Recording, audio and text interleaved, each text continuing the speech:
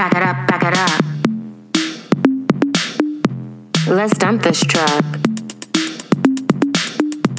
Back it up, back it up. Let's dump this truck. 7 a.m. Hello and welcome to Bad Romance. I'm Jordan Searles. And I'm Bronwyn Isaac. And this week we are doing 1999's Drive Me Crazy, directed by John Schultz and written by Rob Thomas, who is the creator of Veronica Mars. And in order to unpack this, high art, we brought on a fantastic guest. I cannot talk. I guess. Comedian Dana Donnelly. Hi. And the beauty of the internet is now we can have guests from everywhere. Yes. I guess we could have done this before, but it would have been weird to record in your apartment, you and I, and then FaceTime, right? Yeah, I don't know. It would have been like we were gaming with someone. Now we're makes gamers. A little more sense. This is part of our identity now. Yeah, this movie it is like peak late 90s, early aughts. 1999, Melissa Joan Hart, Adrian Grenier, some other people who are somehow less famous than Adrian Grenier, which is really unfair. The ultimate guy that could never be a movie star. Yeah, him. So Ali Larter is there, Susan May Pratt, and Mark Webber, and I'm trying to think, is there anyone else that's worth mentioning? Oh, I'm looking. Well, I mean, there's the dad from Seventh Heaven, Stephen Collins, who plays Melissa Joan Hart's dad, but he's also bad now. He's he's a pedophile. Yeah, right? Yeah. So, which really makes I watched Seventh Heaven a lot as a religious kid who was trying to get my parents to let me do shit, and now I'm wow, that I can't. I mean, not that I would want to rewatch it, but I really couldn't now. That's so sinister. Yeah. Yeah. With the hindsight. Yeah, it's just about him having a lot of kids and a lot of kids hanging out with his kids. Yeah, and him getting really mad at them for really weird shit.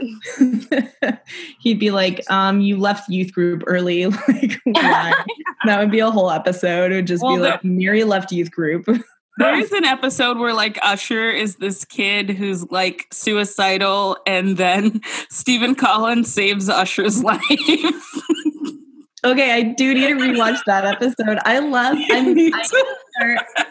I'm sure this exists somewhere already, but I need to start my own personal blog that's just Usher being places that why is he there? Oh, you didn't expect him to be there. Yeah. Yeah, just Usher showing up, because that is such a thing.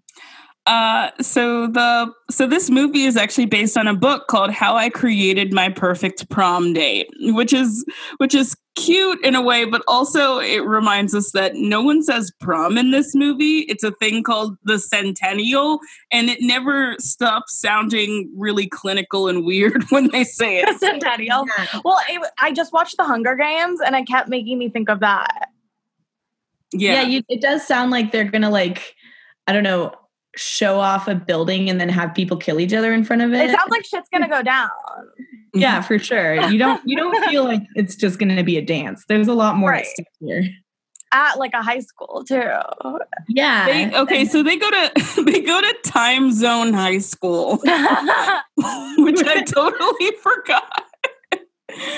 Yeah, I had to actually pause it and replay certain moments just to make sure that was right. I was am I trolling? Is my hearing trolling me? No, this is actually happening. No, at the very end, Carrie Lynn Pratt is named Miss Time Zone. Yeah, Miss Time Zone. That's honestly, I would love to win that. That's a very existential prize, Time Zone. Yeah, that's definitely better than Prom Queen. Yeah, you'll always that's a title that will last your whole life, which is what we all want. Oh my God. So there's Carrie Lynn Pratt, who is the sweet girl who used to be chubby in the movie and is like one of the few decent people in it. And then there is the bad girl who plays Alicia, which is Susan May Pratt. So and she like always played like a bitchy girl in like the 90s movies. Like she was in 10 Things I Hate About You too. Yeah, she was. And she was just like, she's always like really like shitty. I feel like in this movie she was like shitty in a way that wasn't predictable. Like she was like alty, but also popular, but also was like a huge bitch. And I don't really like get that archetype. The entire social structure of this movie doesn't really work for me. And it's weird because like I've watched all of Veronica Mars, like the popular kids, the dorky kids, like that's all pretty well drawn in Veronica Mars. But in Drive Me Crazy, it's just like the popular kids, some of them have like theater and choir kid energy, and that's confusing. Yeah, like 2 of the kids in the group wear all black, but then the other kids like play basketball, and then like Melissa Joan Hart's like in charge of shit. She's just like it's very hard. Like, she's like ambitious, but also not. Like she plans things, but she also doesn't really seem to have that much besides that. She like plans this dance, and like we don't really know who she like is. Miss like every team, you know, like trying to go to the college, and it was like not really that energy. She's just like kind of neurotic. She kind of reminds me of her character in Can't Hardly Wait, which is like her just running around with her yearbook trying to get people to sign it. Yeah, like she just needs to collect people. Yeah, exactly. That's the same energy. Like, please sign my yearbook is the energy that she has, which is weird because why would that be popular? She seems to care so much. Isn't the point of being popular not caring? Yeah, well, she cares like in a really weird amount where like she's on TV making the announcement and she's like really enthusiastically being like, this is going to be so great. And we worked hard so like that you guys can like have fun or whatever. And she's like so proud of it in a way where I'm like, oh, I would be humiliated if I was like that enthusiastic about something like on like the school TV or whatever. Yeah, exactly. It's like be there like, in your formal wear. She was like, this is historic. And I was like, I want to bully you. It's weird that she doesn't get bullied. I'm not a bully, but like she brought that out of me. I was like, what is happening? I do feel like this movie is weird with the popularity aspect because it's obsessed with, like at first you think it's obsessed with like the preps and then like the alt kids. But like you said, everyone's kind of mixed and there's no delineation. But yet there's this obsession with, you know, what group are you part of? There's this, there's this obsession with status. What you're doing. Well, but it's like, but the only status is you're either designated Dave or you're not. Like, does that make sense? Yeah. Where it's like you either are the least cool person or you're cool. Yeah, it does seem like everybody's cool. Like that is the vibe I get. I'm like, oh, it seems like everyone kind of does the same thing and like goes to the same parties. There's just like one kid who drives people home. Yeah, who has like a car. Doesn't he have like one of those separator like great things in his car, like a cab driver? Like, yes. This is like just like weird detail that I get caught up on, but I kept thinking like, where did he get that? Like, like why does he have it? Did someone try to hurt him while he was driving them? Like, is Dave okay? Like, I can imagine. And also just like when Adrian Grenier is still like an uncool kid, his relationship with Ali Larter is one of the coolest things ever in the sense that he's just like walking around and she just like pulls him into the closet and then they just like fuck in the closet. And I'm trying to imagine nerds being that bold and I just don't believe it. Like everyone should know that they're fucking in this closet. Like the thing is like she was really cool and like too cool for him. Yeah, like, they broke up. Those are all, she's like, I care about causes. So I'm actually all like, I would go to a protest. You just pull pranks. Right. And then which a shirt with Melissa Joan Hart. But like, okay, my sister and I were talking about this, but like he definitely in like a perfect world, he would have ended up with an Ali Larter like type of character because he wouldn't have been. I think he was just like felt too challenged and like intimidated by her. Yeah, no, I think so too. Because she breaks up with him because he doesn't care about like liberating animals that are being tested on in labs. And it's just like, okay, dude, nut up and save the bunnies. Like, what the fuck? Yeah, for reals. Like, well, because I mean, he is like peak high school, like insecure, like angsty dude. So it does make sense that he's threatened by someone who kind of punctures his shield of like, whatever. Like when she calls him out, he like doesn't have a rebuttal because he's prepared his whole personality, and she like kind of pivots that world he's built. She's like, well, what about actually caring about stuff that's alternative? And he's like, I don't have an answer prepared. He's also it's also weird that he's like not getting high all the time. He just spends a lot of time like brooding in his room sober, and I don't believe that either. Yeah. Well, okay, I just tweeted about this, but I was like, it's so weird that his dad, when he's like laying there and he's like staring at the ceiling, that his dad comes in and is like, "Are you stoned?" And he's like, "No," that his dad takes comfort in that. I'm like, there's something wrong with your son. Depressed than stoned? Like what? Yeah. Like okay, you need to figure something out. Like I would only worry about my kid getting high if they were doing it like all the time in public. But if he's like in his room getting high, that's perfectly fine. Why isn't he doing that? Yeah, he's still going to school. Like it was a weekend that he was laying in bed.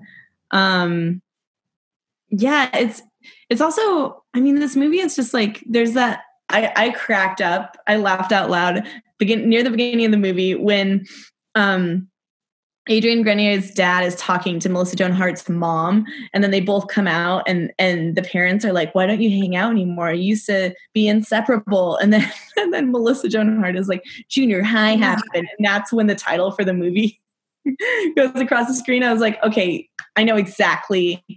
I didn't know what I was in for, but I thought I did.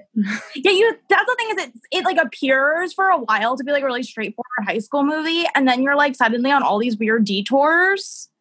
Yeah, exactly. Like it doesn't pick a trope, like a pathway of tropes. It's like, we're going to just do a bunch of tropes and like dance around and then try to do new things that we don't commit to.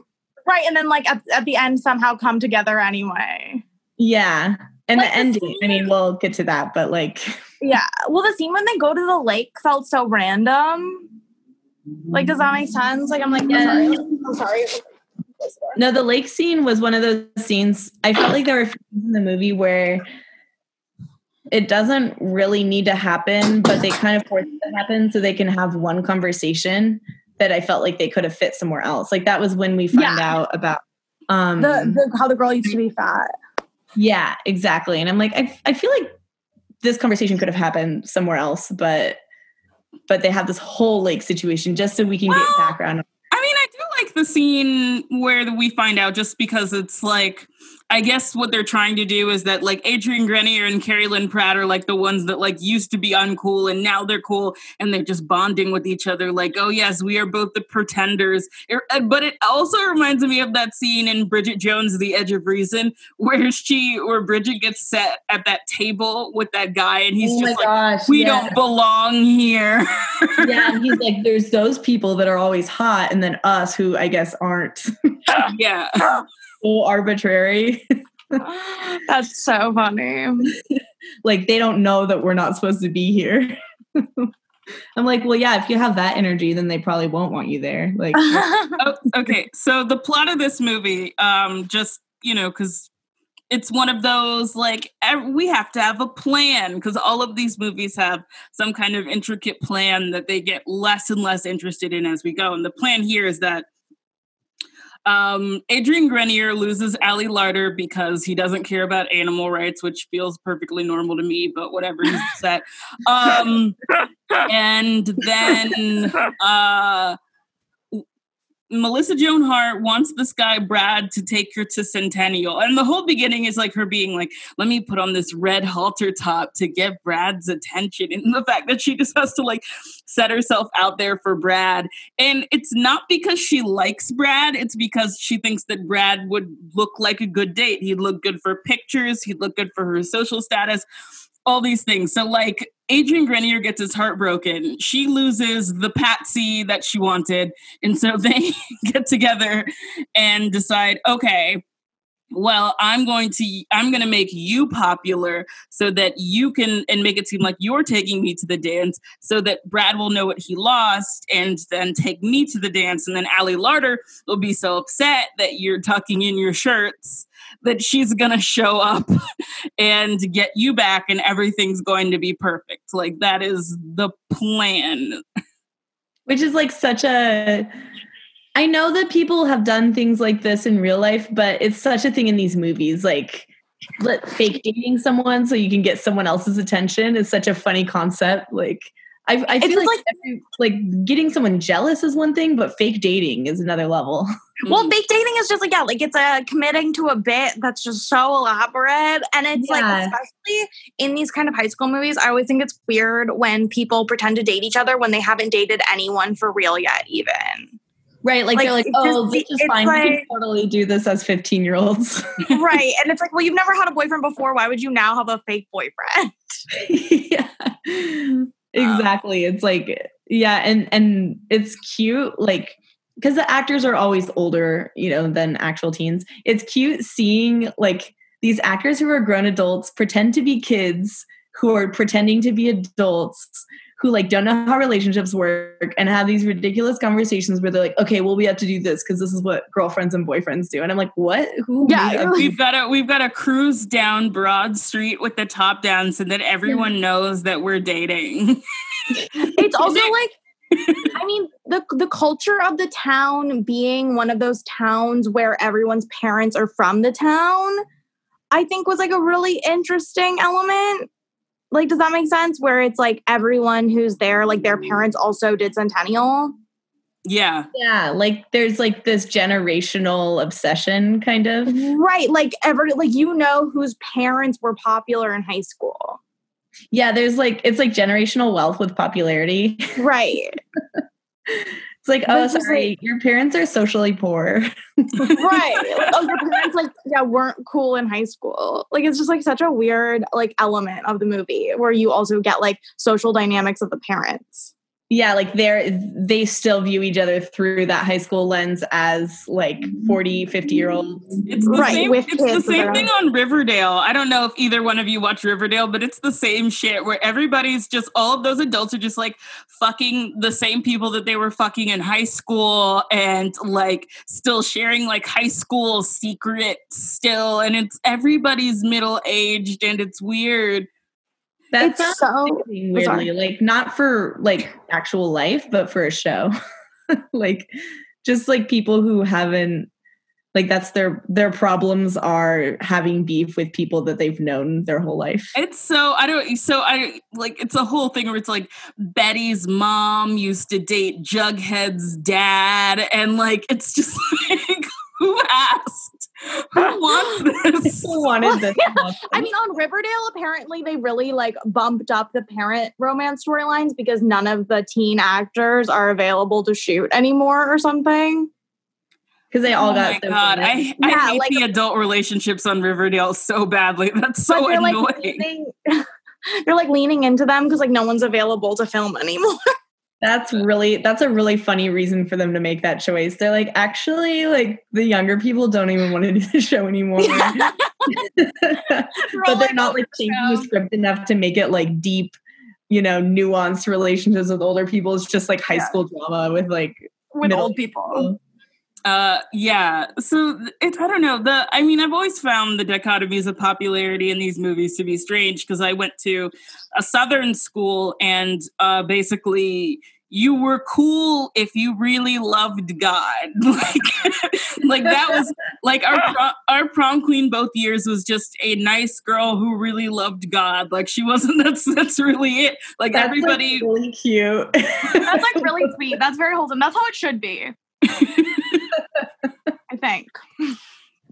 But I don't know. And here, it's hard to know who is the most popular girl. And like, I guess it's Carrie Lynn Pratt, but it's so weird because she's just so surprised to be there that she's not even really like a queen bee. She's like, I guess I'm popular. I guess people are hanging out with me, but like I used to be chubby, so I don't trust anybody. And then you find out later that like, well, that she's, I actually think that one of the best reveals of this movie is that she has like an online username and she talks to boys on it, because I relate to that. That's the most relatable thing that anyone in this movie does. Oh, for sure. Yeah. And the whole, like, you're going to meet in real life. Like, you have no idea what to expect. I love that. Yeah, I really enjoyed that. I liked her. I kind of wanted more of her because Melissa Joan Hart isn't the most popular girl in school. I'm constantly wondering why we're focusing on her specifically, because she really doesn't have anything going on except that her dad refuses to be a dad and like shows up and takes her on fucking hot air balloon rides and shit. Yeah, her relationship with her dad. Like, there were points. Zen in the Art of Motorcycle Maintenance. He really aims for that book. What? I said he really aims for Zen in the Art of Motorcycle Maintenance, and it's just like, this is why I am who I am. What a nightmare. But it, like, there's this moment where they're interacting at the dance, and he's like, yeah, can I take you to dinner tomorrow? And it's like her dad. And she's like, yeah, pick me up at 7. And they have this tension. And I'm like, was I the only one who picked that up? I was like, are they? No, it seems like all of her issues like stem from like her dad. And she treats her dad like her ex-boyfriend. What were you going to say, Dana? He's like, oh, he's here. And it's like, yeah, he's here. Like, it doesn't feel like a dad relationship. Like, even a bad dad, this just feels like, yeah, I don't know what it feels like. I don't want to know. This was one of those movies where every single character had sexual tension with every other character. And so, like, every scene, I was like, oh, are these people going to hook up? Yeah. I desperately wanted someone to hook up. It's weird that everyone's so chill, but no one is fucking. It's weird. Well, they're in Utah, so it's probably just ingrained. There's that conversation where they're all talking about like waiting.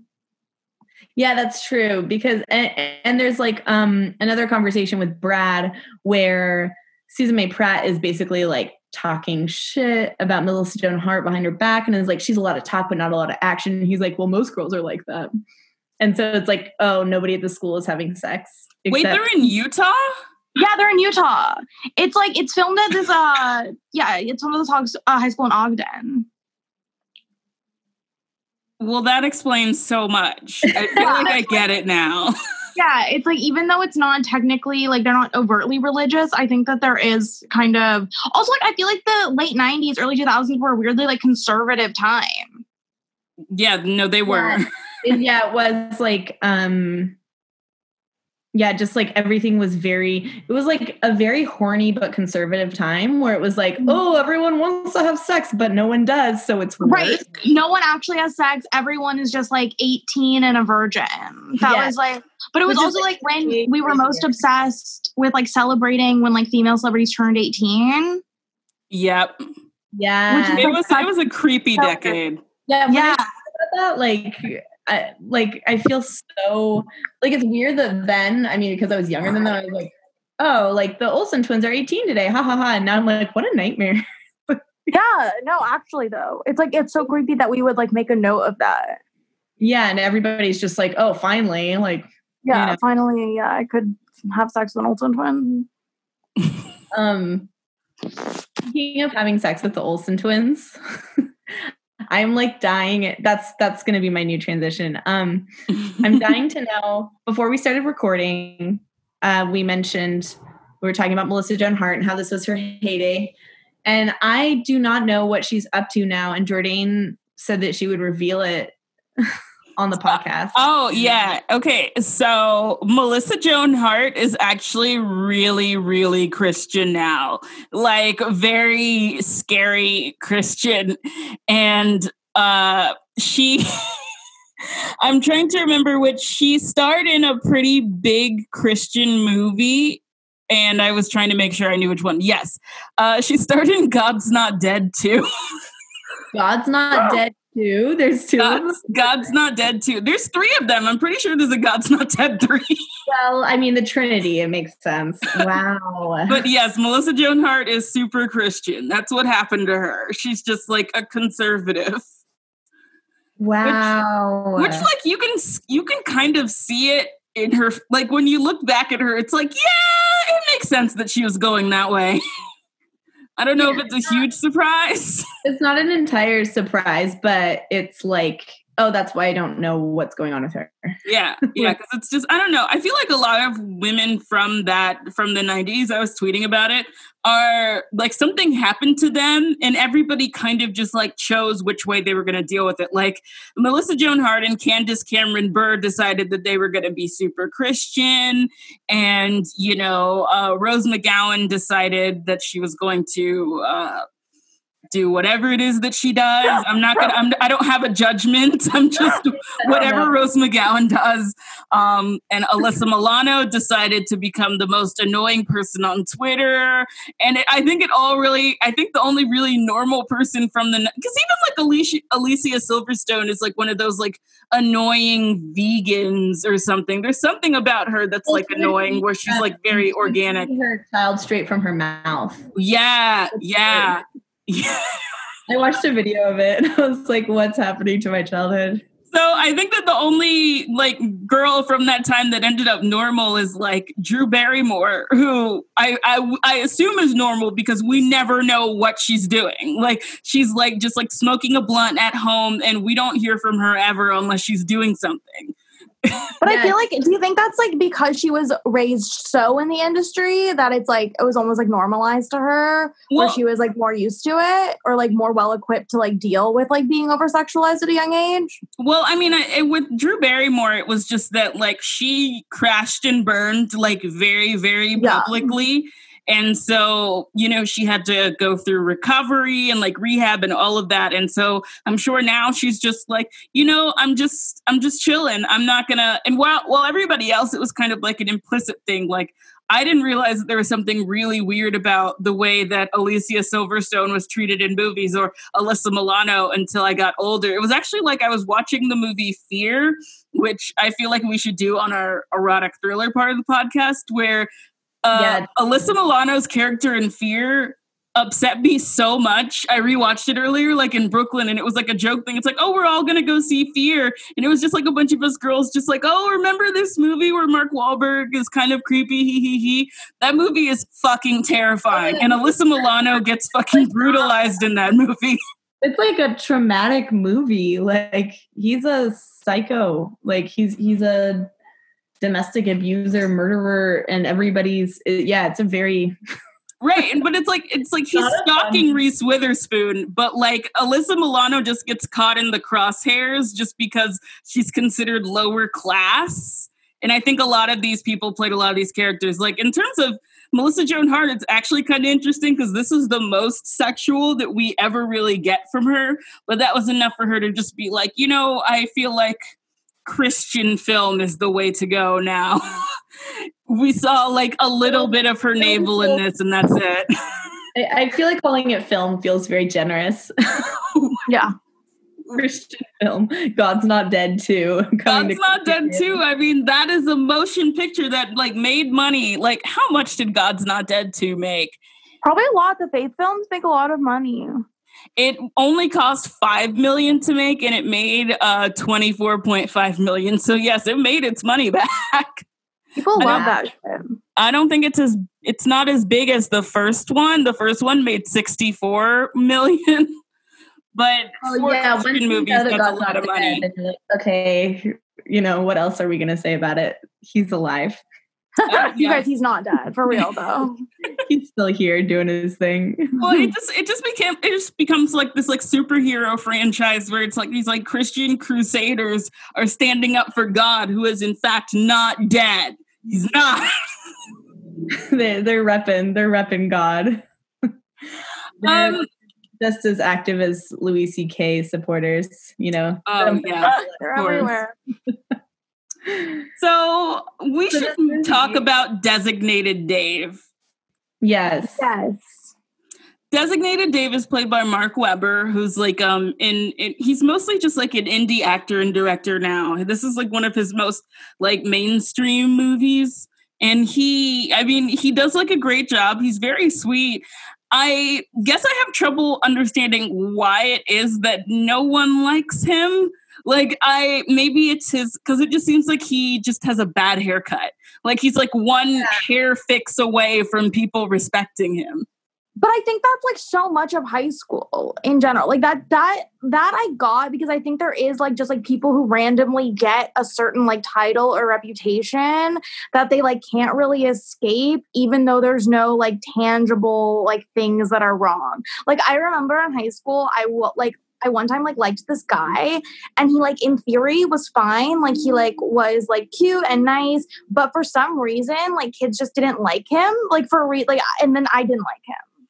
Yeah, you were just like, there's like this force field, like a peer pressure force field almost. It's like, oh, well, we just don't like him. And even if you're not trying to impress those people, then in your head, you're like not going to be around that person, or like people are just not around that person. I felt like Designated Dave was very arbitrary because he's so cool. Like he doesn't even judge the people. Like when he drives people, he's not even judgy. Because if he had been like really self-righteous or something, I would understand. Like, you know, if he was super Christian, he was like, you should stop drinking and go to church. But like, he's just a guy that has like a cab when he's 16.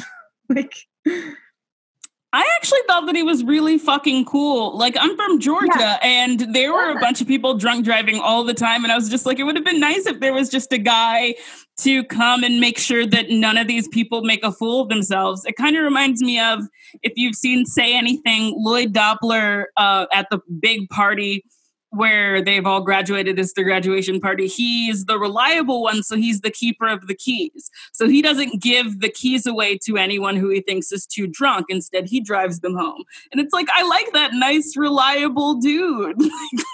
Yeah, no, me too. I loved Dave. I thought he was great because he just felt like he cared, and he was also very practical. He's like, well, this is like a useful thing I can do. Like, I don't want to be at the party, or I don't care about some of these things, but I'll like drive people. I can do that. And I was like, oh, what a sweetie. But I agree. I feel like it's just that high school thing. Like Designated Dave is one of the people who will go to college and have a lot of friends. Yeah. Yeah. But like, also like he wins in the end anyway. Yeah, he does. Because the girl he was talking to on the internet happened to be the most popular girl in school. And because she's been treated like shit, but like, and the thing is, she also gets treated like shit by other popular people because they remember when she was like bigger. So she ends up with the only guy who's like nice and who wouldn't judge her for that. Yeah, like they were the only couple that I cared about this movie. Yeah, same. They're the only ones I like was actively rooting for. Yeah, like I was like, this is a couple that makes sense and I'm rooting for, and they're really just like a side note for like a few minutes. But I feel like that speaks to how Melissa Joan Hart and Adrienne Grenier? I have no idea. It doesn't matter. Loud, so somebody can correct. I wasn't rooting for either of them. And like, it's like in the end, it's like, I guess it's fine that they were together because I didn't want them with anyone else either. Like Ali Larter was like way too good for Adrienne Grenier, and like, who cares what Melissa Joan Hart was doing? That's also it, is like, I feel like Melissa Joan Hart's character was like so nothing in a way where it just made it really difficult to like care. Yeah, like her character, there were points where I liked her. Like, I liked that she, at first, the movie made it seem like she was going to be really close-minded and that she was going to be Miss Queen Bee and like mean to him. But then like that scene where she sees the video of the girl band playing and she's like, oh, this is cool. Like, she's obviously very interested in what other people are doing, and like she's minded. So I like that about her. And he's annoying, but he obviously does kind of care about her, but I just feel like the movie is trying to do too many other things. So every time I'd be like, oh, okay, they had a cute moment at the show. Like, I can see them growing a connection. 18 other things with other characters would happen. And I'd be like, what is even happening with Melissa Joan Hart and Adrienne Grenier? Like, why are they even pretending to date? They should just actually date or stop. Yeah, it's weird that there are all these imaginary stakes that are going on because none of really what's happening actually matters very much. And the only person who really seems to care what Melissa Joan Hart is doing is her like fake best friend. But it's weird that they're making this whole show because when we meet the popular people, they're just so, once again, like choir kid energy. Like I also noticed that a lot of the popular group is like perfectly diverse, like the different skin tones are represented. The only thing really missing is that there's no black man. There's like, that's like the main one. Like all of the men are white, but the women are all diverse and they all seem to get along fine. And Susan May Pratt seems to be the only one who has any conflict with anyone. And Melissa Joan Hart spends the whole movie just like, I'm oh my God, I've been so embarrassed because Brad won't take me to the dance and it's going to be the end of the world. But no one really seems to care about it at all. And so whenever she talks about it, it doesn't make sense. That's the funny thing is the movie isn't even consistent enough to have Brad be someone that everyone talks about. She's the only one who talks about him, but she doesn't even like him. Like they don't sell that point at all, which makes the whole shenanigans not work. Well, the movie also, is like oh, sorry, God. Oh, also there's just like no appeal to Brad. Like he's just blonde and he's tall. But it's not only that there's no appeal to him, she doesn't even like him. Like she like when they're in the car with like Designated Dave and he like mentions that, I was gonna take you out, but I fell in love with this cheerleader. And he's like trying to talk to her like a person. And she's just like, whatever, love is for dopes. Get the fuck out of the car. And I'm just like, why is it that he continues to be her friend after she does this? And why is it that at the end of the movie, he asks her to Centennial after she's treated him like this? It's weird. It's like they're all in like this business institution or whatever, and no one cares about anyone's feelings. Yeah, it does feel like no one cares about anyone's feelings. Also, it just like seemed so unnecessary that she had this like vindictive best friend who like literally made out with like two guys that she like liked or said she liked in the span of the like. It's just so. That was such a weird plot. Like I felt like that plot point. There's so much to explore there. They either should have cut it or they should have had that be a big part of it. That should have been the whole movie, or that can't be a side thing. Like she's like, oh, that's the woman who I thought was my best friend was like lying to me and manipulating people and all this stuff. Oh, well, bye, girl. Like she like says bye at like a party. She tells her off, but it's very casual. She doesn't seem sad. I had a best friend who did that. I would be sad and angry. Devastated. I wouldn't even, what would you even do with yourself? Like, the idea of that is crazy to me. Yeah, the movie doesn't really give her friend any like motive. It's just like, oh, she likes to people and she likes to have sex, so she sets up these situations and like enjoys getting a reaction out of people. Yeah. There are other boys. That's the thing. Like, I don't understand why this friend is so interested in the only two boys that Melissa Joan Hart is interested in. There are other boys, and I honestly wanted to see more of them. I felt like the world in terms of boys in this movie was very limited. I was like, no, I want to see all the different types. I don't want to just see 6 boys. Yeah, not enough boys. There's 6 boys in the whole school, and they're all like white and gross. Yeah, there weren't that many boys that we got to actually interact with, but there were a lot of women. Yeah. And I say women because they were all like, all the actors were adults. I mean, yes, they were all adults, and it was, and it just seemed like no one really had anything in common with anyone else. And like, I watched this movie a lot when I was younger, and I can't remember what it was that I liked so much about it. I probably just had a crush on Adrian. But watching it again, it seems like a performance of a teen movie, but not quite a teen movie. Like, there are things missing that makes it feel less real. If that feels overall like it feels so hollow. Like, it feels like there's no emotional core, and I feel like it's not really even trying to make anyone feel any way. Yeah, absolutely no feelings. Like, the most intense feeling I felt is, okay, so for Centennial, it's originally chosen that they were going to have a Brandy cover band, but Melissa Joan Hart wants the Donnas. Like, it's essentially just the Donnas. And the Donnas were just like a band that were around for like 5 years, and they were just like, what if the Runaways, but now? And it went as well as just like as you would imagine. The Donnas were essentially a Runaways cover band, and nobody ever really treated them as anything else than that. And I mean, that's kind of all they ever were. So so I actually got physically angry when they were just like, no, we can't have Brandy songs. We have to have the Donnas. Nobody even remembers the fucking Donnas except me. And that's just because I have this information in my head. I'm plagued with it. I remember them too. But yeah, I agree. It is like a very weird hill for the movie to die on. like Brandy, but like this watered down version of an older alt band. Like, it's like if you were gonna have it's like if you were gonna have like Tegan and Sarah, and then somebody was like, no, but what about the Veronicas?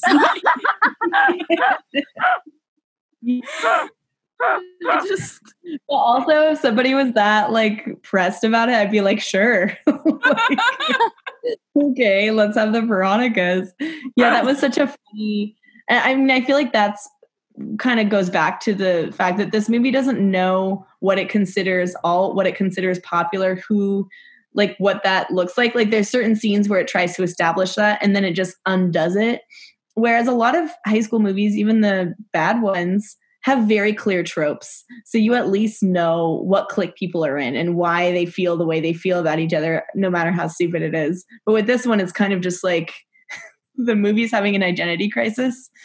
Well, also, it's like with Adrian Grenier, it's like, okay, yeah, he's like not cool, but he like has friends. He has like a really hot girlfriend. Like, yeah, he's fine. Like everyone, he's hot. Like, it's not like anyone bullied him. Yeah, it can't be. This isn't like She's All That, but it's a guy. Like, it's not that. Like, it would be that if the main guy was designated Dave, but it's not. Right, so, it's not. Yeah. So it's like a movie with no purpose, and I just kept on sitting through it wondering, wouldn't it be great if Adrian Grenier and Melissa Joan Hart were just fucking through this entire movie, and that the conflict was that, like, people are shocked that she's having that much sex? Like, I kind of wish that was the plot. The whole movie it was the kissing booth, but with did you guys see that? Yes, I did. Yeah, we did it on the podcast. Oh my god. But yeah, it's weird because, like, I don't think that her and Adrian Grenier have any romantic chemistry, but I would believe that they would fuck through high school. I would believe that. And it's annoying that we don't get that. Like, at least give us that. Yeah, we don't get that. And also, like, their relationship parents feel forced. Like the movie, it feels like the movie forces that as a way to give depth to them and to their relationship, but it doesn't work. Like, we don't know that mom is dead until like 3/4 through the movie when it comes up. And Melissa Joan Hart is basically like apologizing because they used to be really close, and then she stopped going over there when his mom got sick. It's like a pretty big plot line to just throw in there, and it feels like the movie is exploiting it to create depth, but it doesn't work. And it's the same with her dad, where it's like, oh, her dad's not present. And it's that plot about the dead parent and then them like drifting apart is the catalyst for Always Be My Maybe. And they actually dig into that way more. So I just kept on thinking Always Be My Maybe understood like what a giant shift it is to lose a parent and how that could derail a relationship. Whereas this, it's like, we were 11, he lost his mom, I didn't know what to do, and then I just decided to like bully him in high school. Like, I don't know how we get from I don't know how to empathize with you to bully him. Right. Where do we like there's like, yeah, exactly. Like, her way of not dealing with her guilt is to just be like, he's not cool now that his mom's dead. What? Yeah. It was such a weird way to give them dimension and bring them closer together. Also, because it's just like so unnecessary. Like, them being neighbors is kind of enough of a thing. Like, yes. Let alone also their parents are flirting and he doesn't have a mom and she doesn't really have a dad. Like, it seemed like there were so many unnecessary things trying to bring them together. And then the only thing that wasn't bringing them together was like them. Yeah, exactly. Like it like even just one of these ingredients is enough to bring them together. Right. Like you know, like we don't need all of that. And then that scene where Melissa Joan Hart, like talks to Ali Larter about animal rights, and she's like, you know, the reason he's not into animal rights is because his mom died of cancer, and I was like, whoa, okay, this is a lot, right? This conversation in high school. And then Melissa Joan Hart goes, think about it, cancer, lab rats. And she like walks away like it's a mic drop to Ali Larter. And I'm like, you just traumatized his ex-girlfriend. I don't know what. No, it's so weird because like that's, you know, it was almost like a debate with no ending. It was like, oh, well, like I was going to say, like, I like, there's a lot of cancer in my family and everything, but I don't know anyone who cognizantly is like, we love animal testing.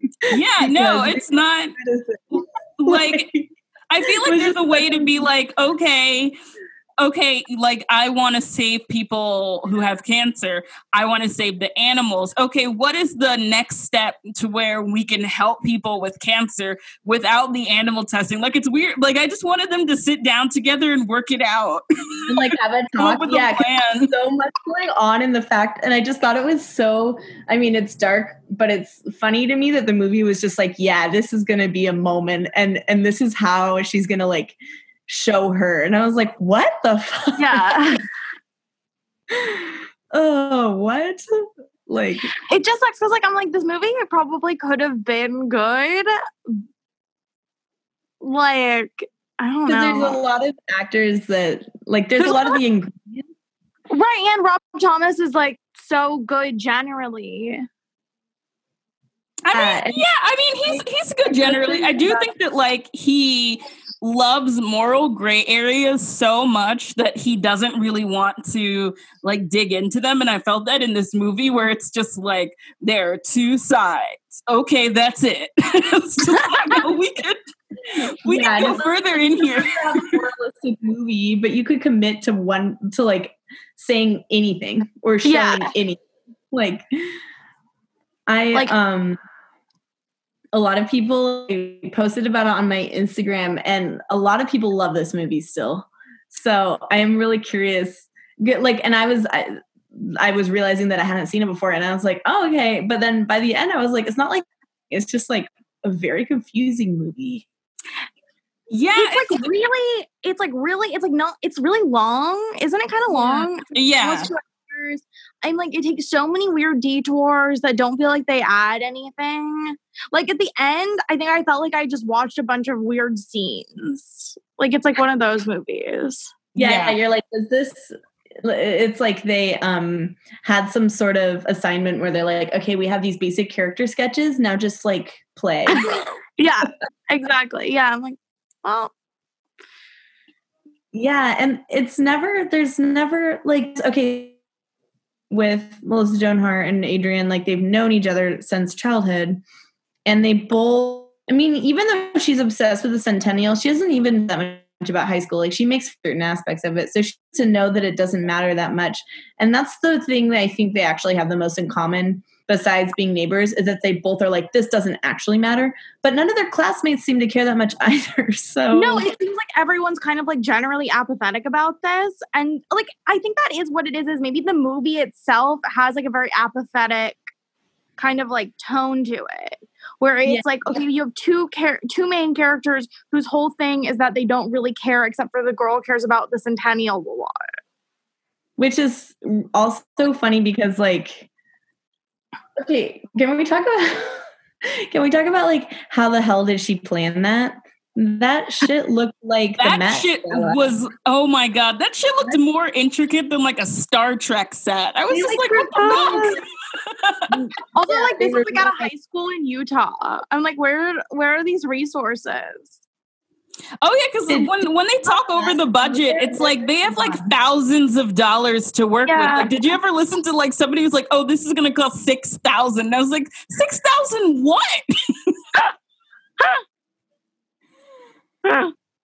Yeah, like this movie was funny. Like, there's certain points where there's like a group of kids sitting and it looks like live action Daria. It doesn't feel like it, but it looks like it, just their outfits.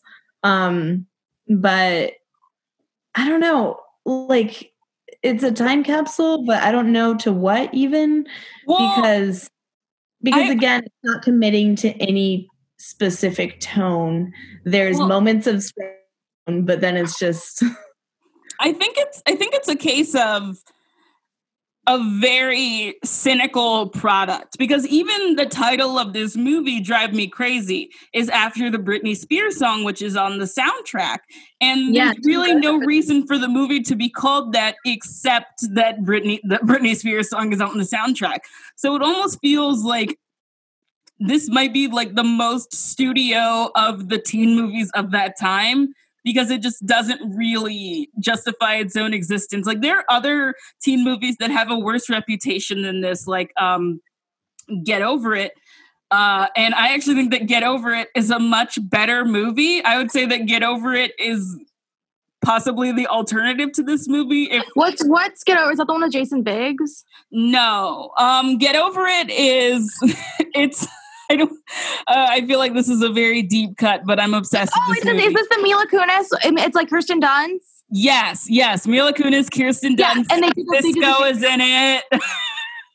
Yeah, okay. Yes, yeah. Like, I kept on thinking about, because, like... That's a good movie. Huh? That's a really funny movie. That's like a really funny movie. Yeah, I actually think that Get Over It's like the case of like, this is the really underrated one, whereas like this one is considered to be underrated, kind of like unjustifiably so. Right. Like, I don't think anyone should watch this movie. Like, even as someone who like loves Melissa Joan Hart, like I'm like, oh no, I wouldn't tell anyone to watch this. No, there's really like no point to watch it. It's a waste of time. It doesn't do anything for anyone. I'm like, what is it like? Genuinely, what is it trying to like get at? And it's like nothing. It's not. Because it's not even. Because again, it's not even them overcoming their biases. It's not like, oh, he realizes that the preps are also interesting, or she realizes that like the alt kids are cool. It's because neither of them are really that much of anything, so they're becoming anything. But they also like they don't have individual like character journeys really. Yeah. It's pretty much at the end, they're like, oh, I guess I want to fuck. Yeah, right, exactly. I guess I'm attracted to you. Oh, yeah, and when they're fucking in the treehouse, I'm just like, you could have been doing this the whole time. Then we talk about the fact that their parents have been flirting the whole movie. And the last scene of this movie... they get back and they're like kissing, and then their mom and dad come out. His dad, her mom, and they're basically like, oh, we're gonna have to talk about what this means. So basically all four of us are hooking up, and then instead of getting grossed out, Melissa Joan Hart and Adrian are just like, well, why don't we just go to the treehouse? And that's supposed to be the drum fill at the end of this movie. And I'm like, so wait, are y'all just saying that if parents decide to get married, you're cool with like being step siblings? Like what? Like that is such a weird way to end a movie that was not at all about that. It felt like the pilot to like a very bad show that only went for one season. Yeah. That we would totally watch. Yeah. Oh yeah, no, we would totally watch that show. Yeah, I was like, how is this ending? How is it ending? But why make that choice? Like, if the parents had a relationship the whole time and that was a big thing, maybe that could work. But even so, it's like, this is yeah, no, that's it. Yeah, it was just like such a bizarre movie. And I wonder, like, I do think that if I'd seen it it's so weird that I hadn't seen it. It's so weird. But if I had seen it when I was younger, I probably would have really liked it just because of who was there and just because of some of the moments in the songs. But now, watching it's very weird to watch for the first time now. I don't know. It reminds me a lot of like S Club 7. Like I remember I listened to S Club 7. I watched S Club 7, but I feel no nostalgia for S Club 7. Like it's gone. Yeah, S Club 7 is Wow, it's like the Capri Sun of television. You know, like you don't like it, but like for a while everyone had it. And that was the thing. Exactly. That is exactly how I feel about this. Something that's like famous or well known, but not important. Yeah. Yeah, exactly. And it's easy. It's like easing. It's easy viewing. This is an easy movie to watch, but that's because nothing happens. But I kind of think it's like, okay, I think the first time I saw this movie, I was like in my Sabrina Teenage Witch phase. Like I probably was like 10 years old. And I think I even then knew it wasn't as good as like a Get Over It. Like I think even kids can tell like what, because it's not exciting at all. Yeah, kids can, it's like kids are way more emotionally intelligent than we give them credit for. So like they can tell if work, you know. Like I think I knew that this movie was bad. Yeah. Yeah. I mean, this movie could be like there are so many things. This movie could be cut up and made into 8 different movies that are actually like good. There's so many other characters within this movie that I would rather be following than Melissa Joan Hart. Yes. I just want a movie about Dave. Yes. Love like Dave.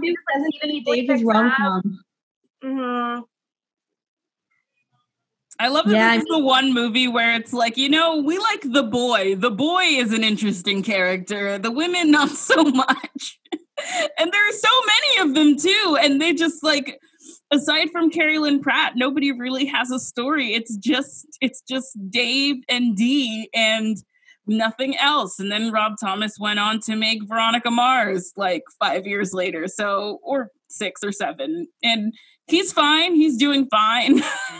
The new Veronica Mars, like, that's on Hulu is really bad, though, in my opinion.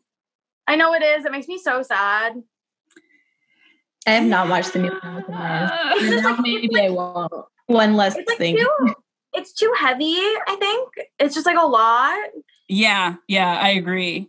I kind of want to rewatch the Veronica Mars movie because it was right when, because, you know, the series is where it gets, the new series is where it gets like super heavy, but the movie was the first time where it was just like, oh wait, we're taking a turn here. And I would love to know what a Rob Thomas movie looks like compared to this one. The Veronica Mars movie has to be better than this, right?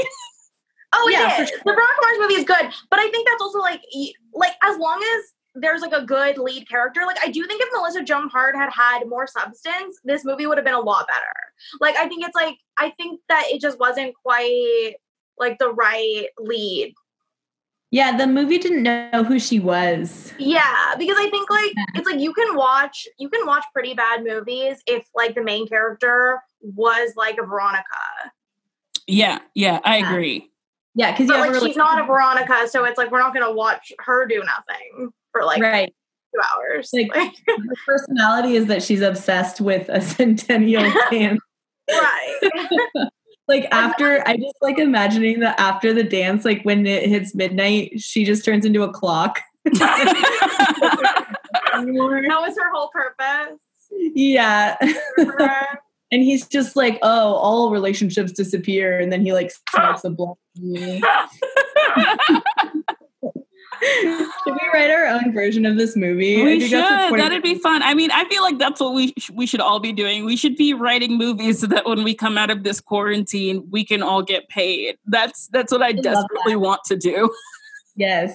Oh, that's so smart. I know. I'm trying to write a rom-com also because this is all I've been watching is like all of the. Please do. Oh my God. I would love to see that script. Yes. I'm working on it. The genre needs good ones, so please. Desperately. I love like the 90s like magical realism ones. Yes, absolutely.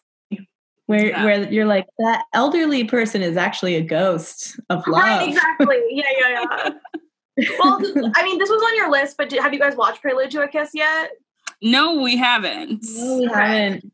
That's like one of those where you're like, whoa. Oh, now I'm excited. Oh, that movie's wild. Fine.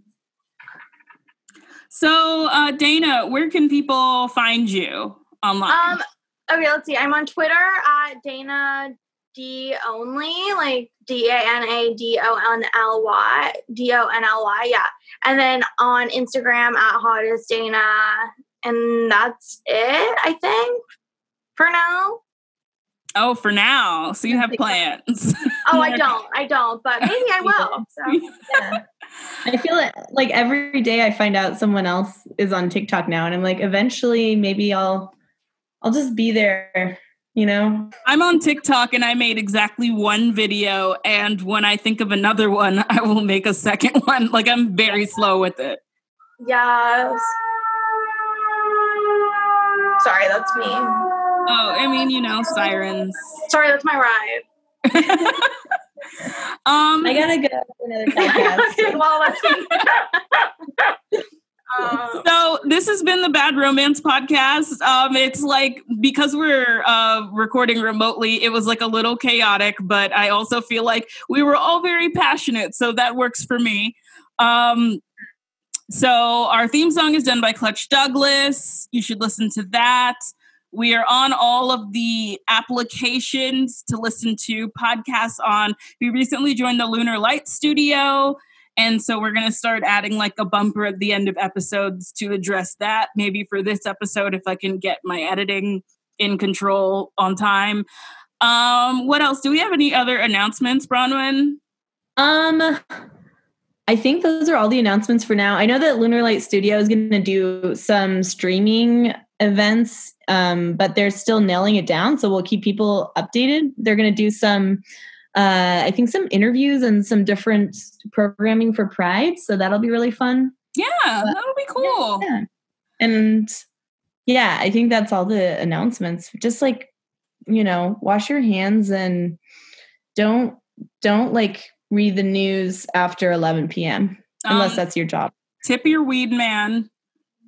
He's really, he is braving the wastes to get you high. That's very important.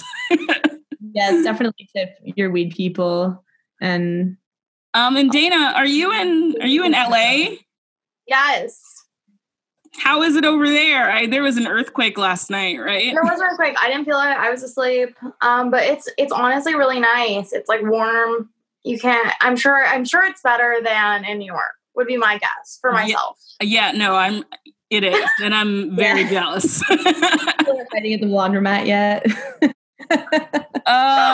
Okay. Well, you know, we will continue to record remotely during this pandemic. Who knows how long it'll last? Thankfully, there are 10 seasons of Beverly Hills 90210 for me to watch, so I will be fine. So I've been Jordan Searles. I've been Bronwyn Isaac. And Dana. Dana, say bye. I'm Dana. Sorry, we didn't. Say bye to the guests, Dana. Bye, guys. Yeah, back it up. Let's dump this truck. Yeah, back it up. Yeah, let's dump this truck. Maybe tomorrow he'll say hello, and maybe that's when I'll say let's go and ditch all these losers at the park and ride. Find a secret spot to watch the sunrise. Back it up. Lunar Light Studio. Pretty, witty, and gay.